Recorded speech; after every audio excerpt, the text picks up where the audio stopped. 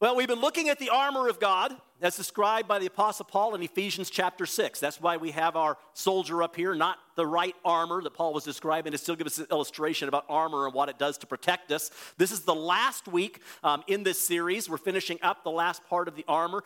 Next week is November. We've called November Missions Month, and we're going to be spending most of the month concentrating on missions and what God's doing around the world and how we can be a part of what he's doing around the world. I'm going to kick it off next week with just a message on the importance of missions. In the following 2 Sundays, we're going to have missionaries in the morning.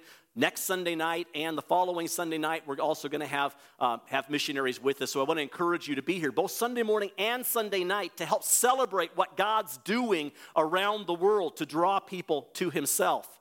But anyway, in Ephesians chapter 6, verses 11 through 17, the key scripture for the series we've been going through, it says, "Put on the full armor of God so that you can take your stand against the devil's schemes.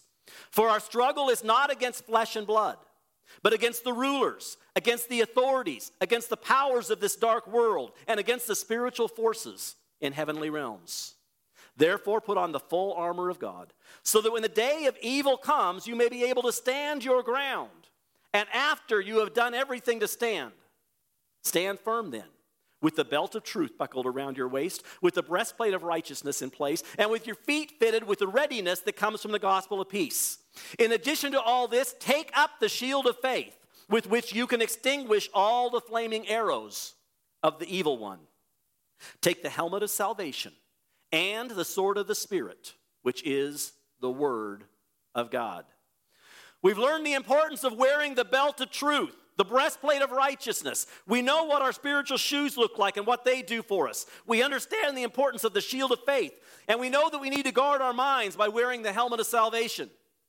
However, there is a difference between knowing how something works and why it's important and actually using it. We have the armor of God at our disposal.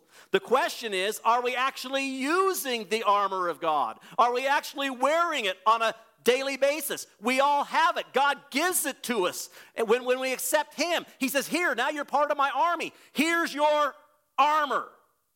But are we consciously putting the armor on every day and allowing it to protect us?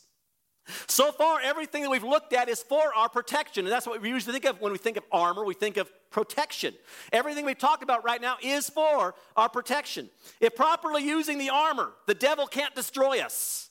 He can fire all the fiery darts he wants, but they won't be able to penetrate and cause damage.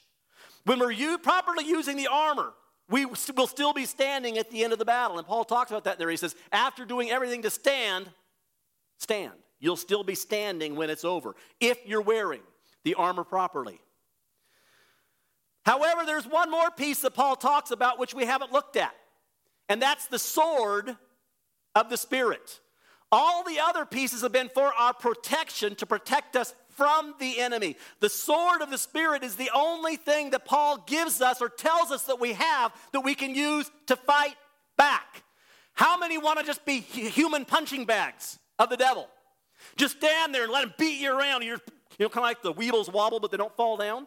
And you're doing that, just taking punches. Okay, devil, hit me again, hit me again. How many just want to get knocked around by the devil? How many would rather go on the offensive and take the devil down?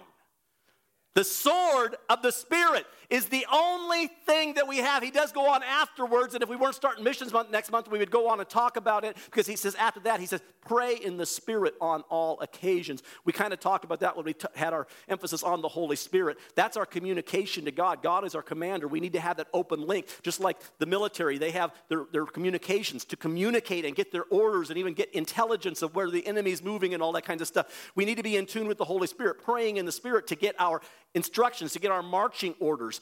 But the only weapon we have to fight back is the sword of the Spirit.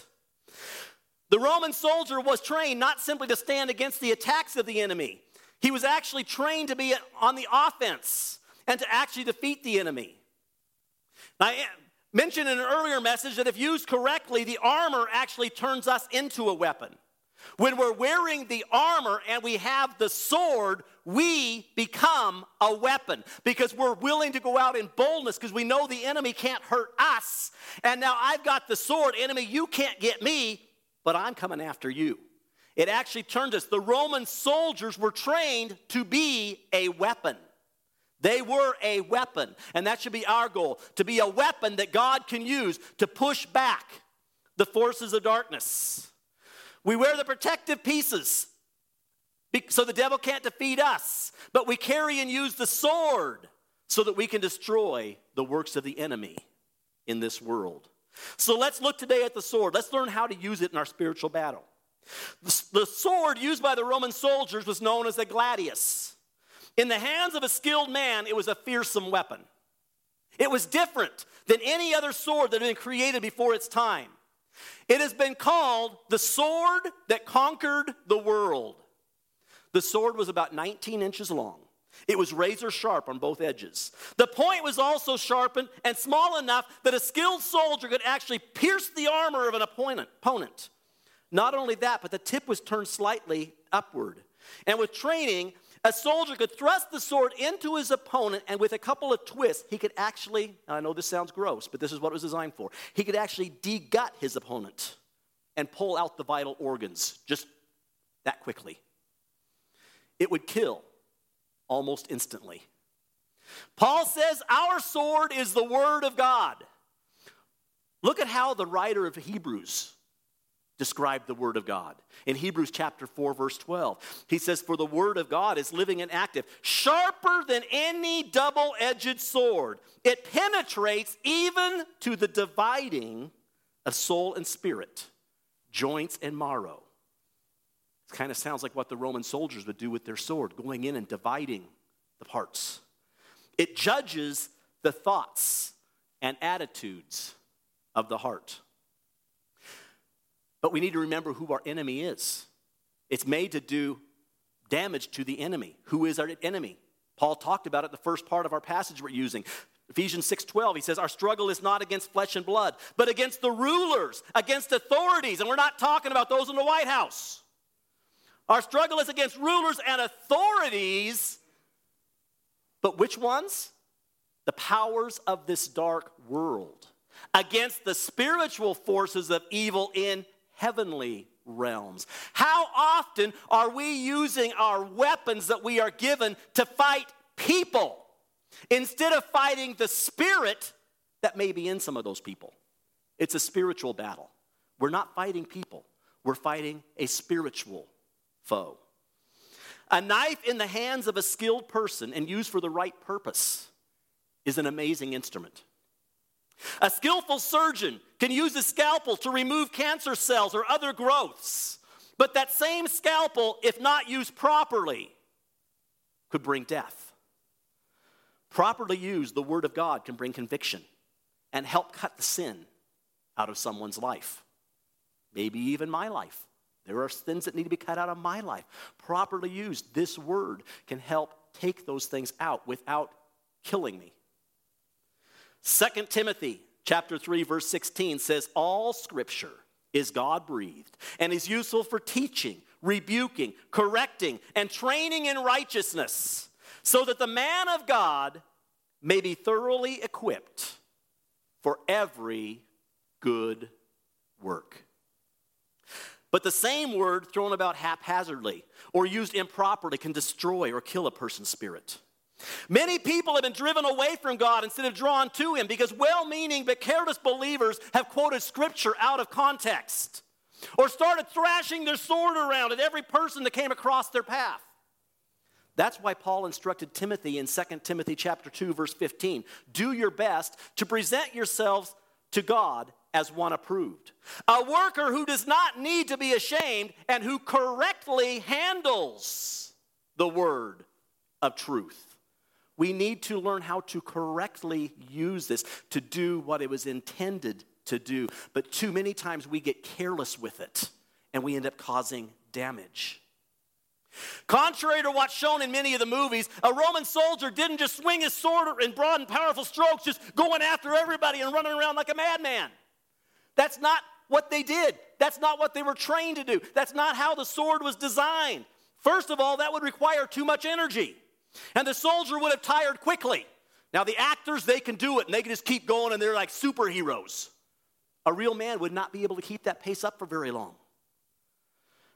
Secondly, when you're swinging a double-edged sword like that, you run the risk of injuring one of your fellow soldiers instead of only hitting those that it was intended to hit. A Roman soldier spent months or even years perfecting his swordsmanship.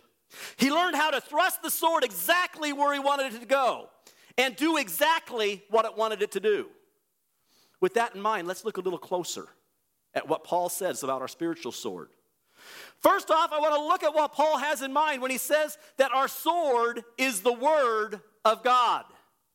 There are two different Greek words that are used in the New Testament that have both been interpreted or translated word. The first one is logos. Logos essentially means anything that comes from God. And even Jesus himself is the logos. John 1:1 says, in the beginning was the word. That's logos. In the beginning was the word. We know what it means, Jesus. In the beginning was the word, logos.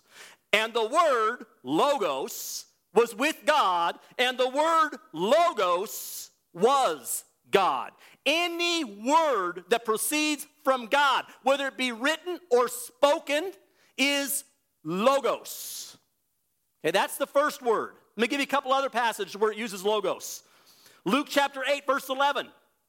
This is the meaning of the parable. It's talking about the parable of the seeds. This is the meaning of the parable. The seed is the word, the logos of God. Philippians chapter 2, verses 14 to 16. Do everything without grumbling or arguing, so that you may become blameless and pure, children of God, without fault in a warped generation. Then you will shine among them like stars in the sky as you hold firmly to the logos of God, of life.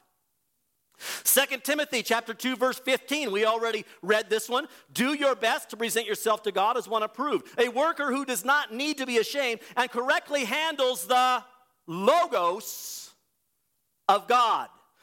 Correctly handles all of the word. You know how to use all of it. You know when is the right time for each part of it. You correctly handle all of the word. Chapter 4, Hebrews 4:12.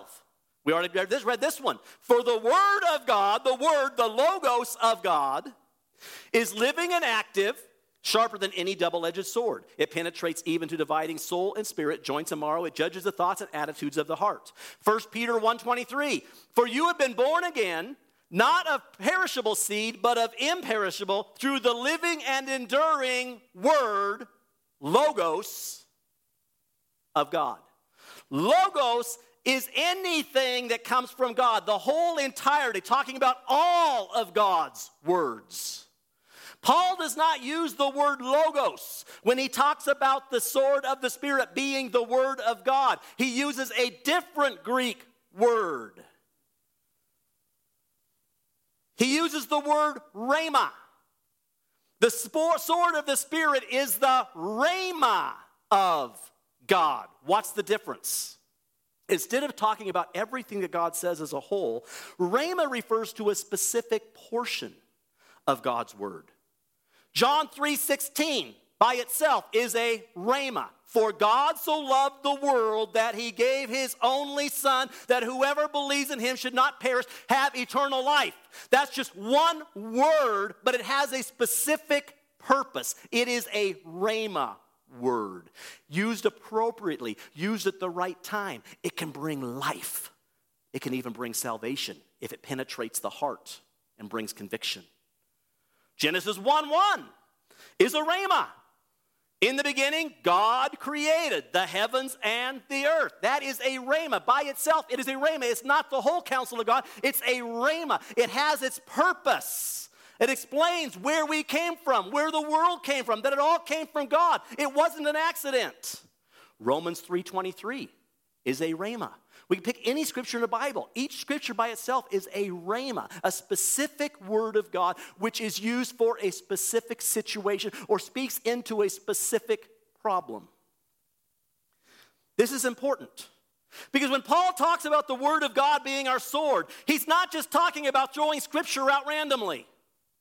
He's talking about using specific scripture for specific circumstances. A skilled swordsman would know exactly how and where to thrust the sword for maximum effectiveness. How many times do we simply go out quoting scripture and actually making things worse?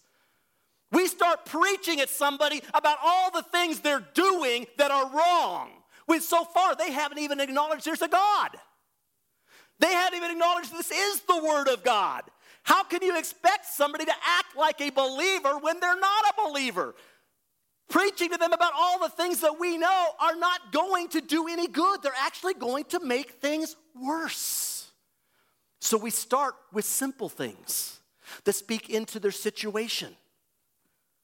These little thank you cards the kids are going to hand out on Halloween night have rhemas in them. Jesus is a free gift from God. That's a rhema. Here's some other things that God gives free. Love.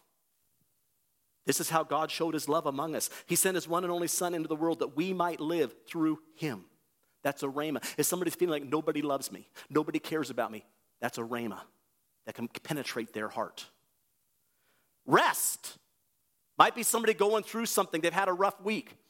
God gives us rest. Come to me, all you who are weary and burdened. I will give you rest. Matthew 11:28. A rhema that goes right in, hits what it needs to hit, and comes out again.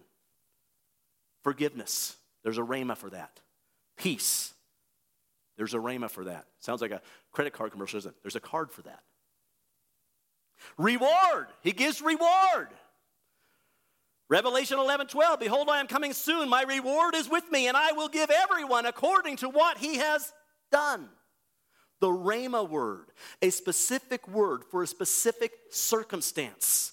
Our sword of the Spirit is to hit the right target at the right time. And again, that's when we need to rely on the Holy Spirit to tell us, what do we say in this situation? Because so many times we're just so proud of our Bible knowledge, we're just going to start quoting Scripture. And they don't want to hear that. We need the rhema word, the specific word for the right situation.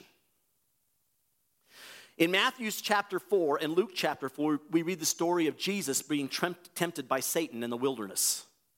Satan tried 3 different techniques to get Jesus to sin. The first one was actually very subtle. Jesus had been fasting for 40 days and nights. By this time, he was very hungry. And the devil suggested that he turn some rocks into bread so that he could have something to eat. Matthew chapter 4, verses 2 and 3 says this. After fasting 40 days and 40 nights, he, talking about Jesus, was hungry. The tempter came to him and said, if you are the Son of God, tell these stones to become bread. Would it have been possible for Jesus to turn stones into bread? Sure, I think it would be. If Jesus can turn water into wine, why can't he turn stones into bread? He can do anything he wanted to do. He's God. He created the stones. And if he says, you're no longer going to be a stone, you're now going to be a piece of bread. He could change it into something else. It would be possible. Would it be a sin for Jesus to turn stones into bread? That depends. Was it a sin for him to turn water into wine? Was it a sin for him to multiply loaves and fishes? It depends. If Jesus was preaching in the wilderness and the people were hungry and there was not a boy with loaves and fishes, Jesus could have said, they're hungry, I'm going to feed them. He could have picked up stones, he could have turned them into bread and then multiplied them and passed them out. He's doing it for a purpose, to bless the crowd, to do something that's necessary. But to do it in this situation was wrong. Why? Well, one obvious reason is because it was suggested by the devil. Anytime we get something suggested by the devil, even if it sounds good, if it's coming from the devil, we don't want to do it. Another reason it was wrong and it was sin is because it would be done for the wrong reasons. Jesus already knew who he was, and he knew that the devil already knew who he was. The devil's basically saying, if you're really who you say you are, prove it. Prove it to yourself, prove it to me. Turn those rocks. And Jesus says, devil, you know who I am. That's why you're here tempting me. That's why you're trying to destroy me. You already know who I am. I already know who I am. I don't need to do anything to prove it to you. I'm not doing it because it's for the wrong reasons. Because I'm not here to bring glory to myself. Jesus never really tried to validate his own ministry. Everything he did was to bring glory to the Father. How is turning rocks into bread going to bring glory to his Father? What it's going to do is going to glorify Jesus. Jesus says, I'm not here to bring glory to myself. I'm here to bring glory to my Father. This does not bring glory to my Father. All this is doing is proving to you that I am who I say I am. I already know. I don't need to prove that.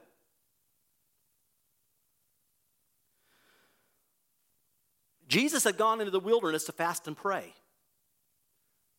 The devil was trying to get him to break his fast before it was the right time to break it. Jesus said, no, I'm here fasting. My fast is not done yet, and you are not going to convince me that it's the right time to break my fast. The devil was trying to take advantage of Jesus' hunger and get him to give in a moment of weakness. 40 days earlier, God had spoken to him from heaven and said, this is my beloved son. And now the devil opens with, if you really are God's son. Jesus didn't need to prove anything. He knew who he was. Now let me make this clear, because sometimes we miss this. Sin is not just doing something wrong. First off, James gives us another definition of sin. James says, to he who knows what to do is right and doesn't do it, that's sin. Sin is sometimes doing something wrong. Sin is also sometimes not doing what's right. But there is another definition of sin. There are lots of things that are neither right or wrong in themselves. But if we do something at the wrong time, and that action either takes our focus off of God, even though it wasn't a bad thing, but by doing it, it took our focus off of God. Or if by us doing that, it took somebody else's focus off of God, then it is sin. Because just like Jesus, our goal, our mission is to bring glory to our Father in heaven. Everything we do should be pointing people to him. When we do a good deed, we don't brag about it, say, look what I've done. We say, look at what God's done through me. The reason I was able to do that is because the Father allowed me to do it, because you needed help. It goes back to my Father. Anytime we do something and then we say, look at me, look how good I am. Get somebody to look at us instead of looking at God. Or when we start looking at something we've done and we start being pretty proud of ourselves, look how good I am. Don't you wish you could be as good as I am? I'm looking at myself, not looking at God. Whether it be a good deed or a bad deed, doesn't matter. When we do something that gets us or someone else to look away from God, it's sin.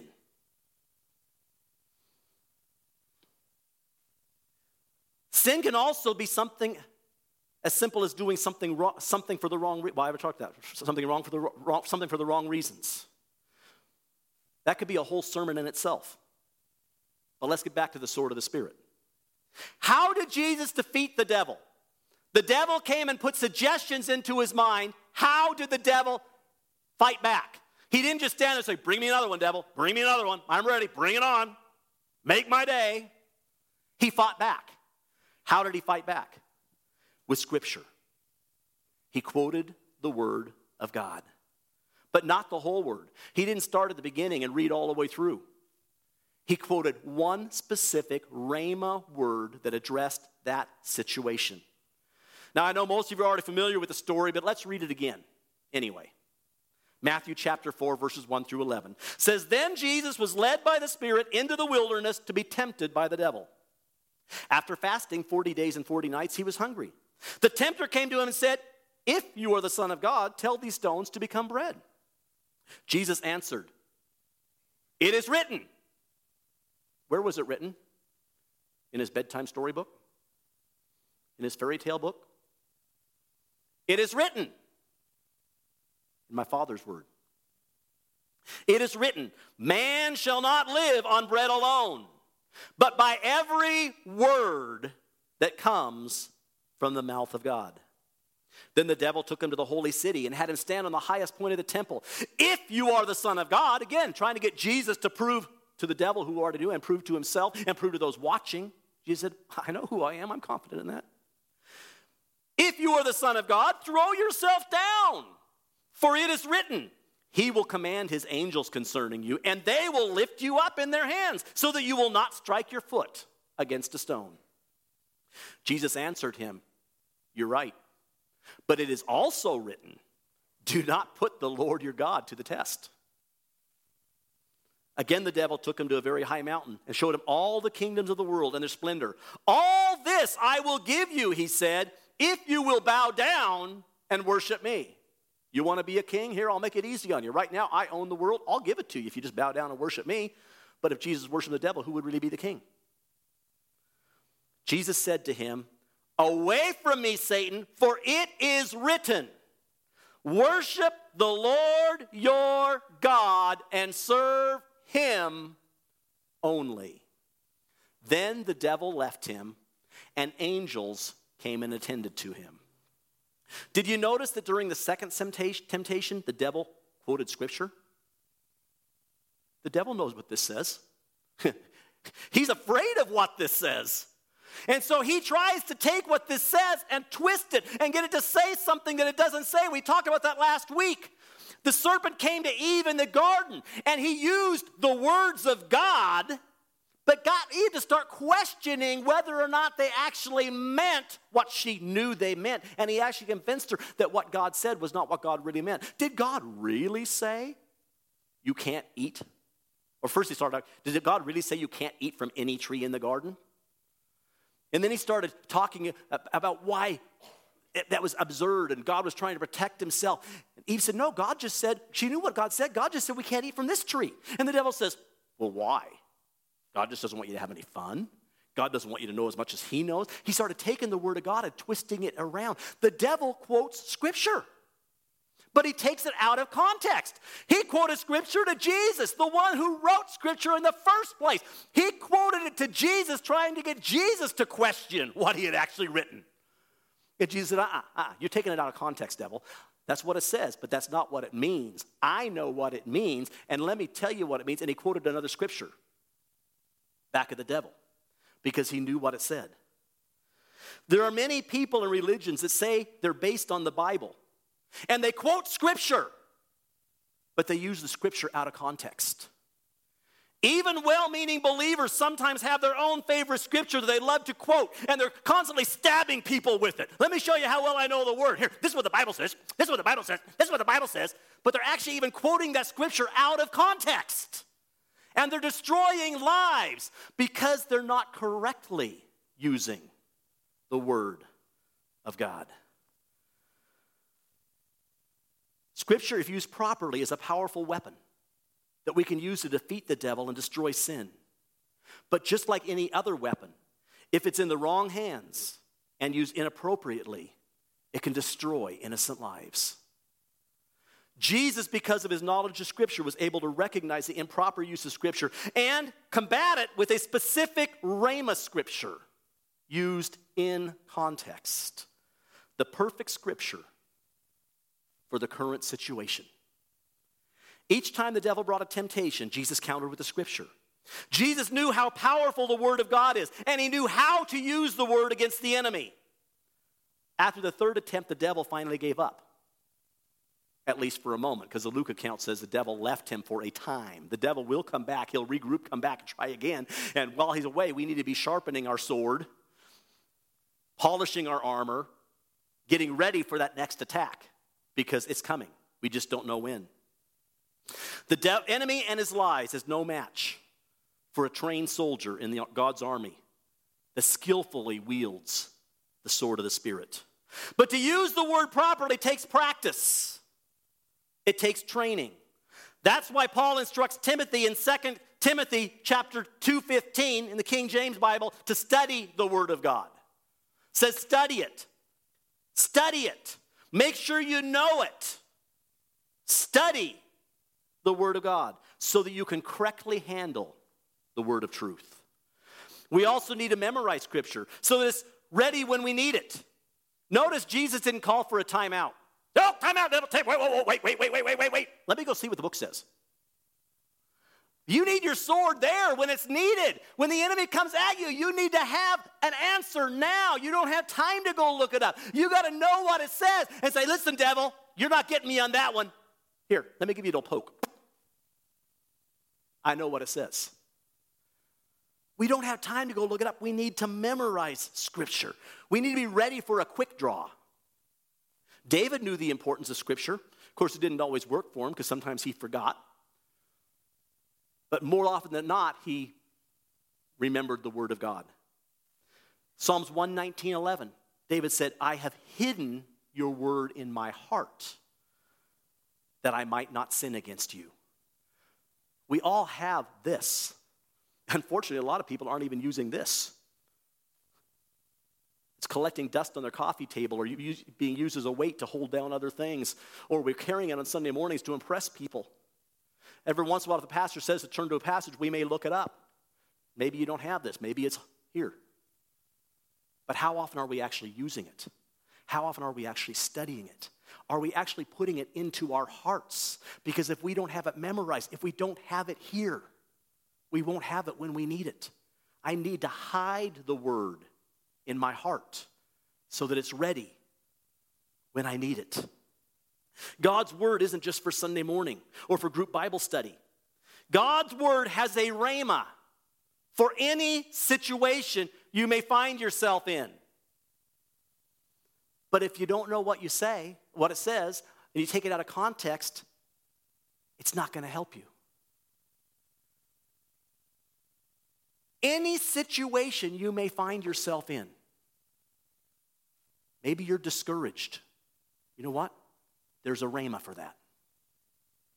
Maybe you're being tempted in some way. There's a rhema for that. You're going through a struggle. There's a rhema for that. You need to learn what it says. So when the devil comes against you with those attacks, whatever those attacks may be, you're ready. You say, devil, there's a rhema for that. You want to feel it?